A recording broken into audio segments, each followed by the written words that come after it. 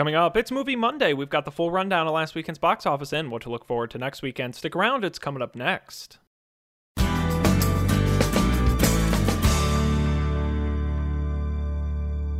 Greetings, everyone. Today is Monday, October 2nd, 2017. I'm Sean Jennings, and you're listening to the Coffee and Beer Radio Network. Happy October, everybody, our first show of the new month, and we've got a great one. It's Movie Monday, the day of the week where we go deep on the box office and give you a preview of what's coming up in new releases. Let's jump right in.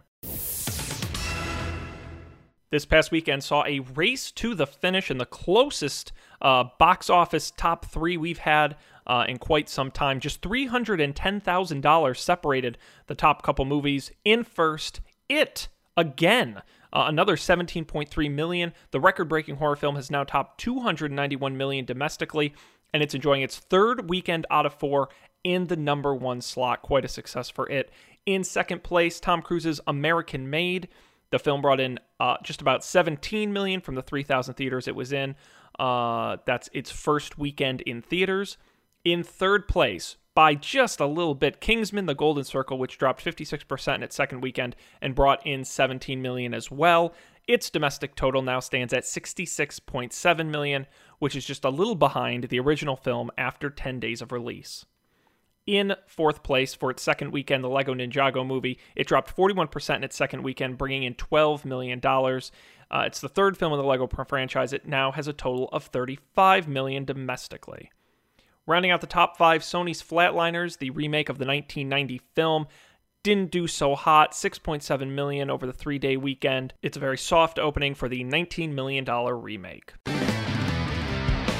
Well, we've got a big weekend coming up next weekend at the theaters, starting with Blade Runner 2049. The sequel to 1982's Blade Runner stars Ryan Gosling and Harrison Ford reprising his role, plus a host of other stars. This hot film currently has a 95% on Rotten Tomatoes.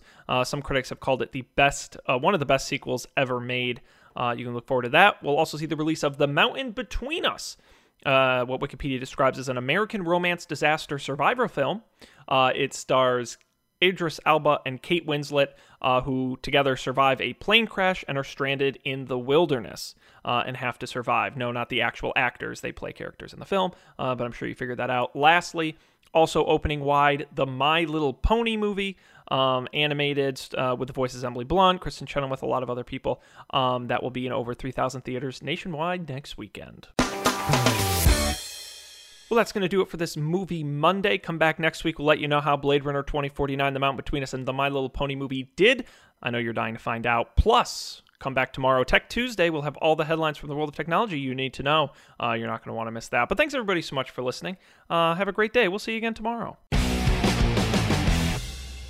You're listening to the Coffee and Beer Radio Network, serving up the best in movies, TV, tech, and more, 5 days a week on our anchor station at anchor.fm/coffeeandbeer and wherever you get your podcasts. Just search Coffee and Beer Radio.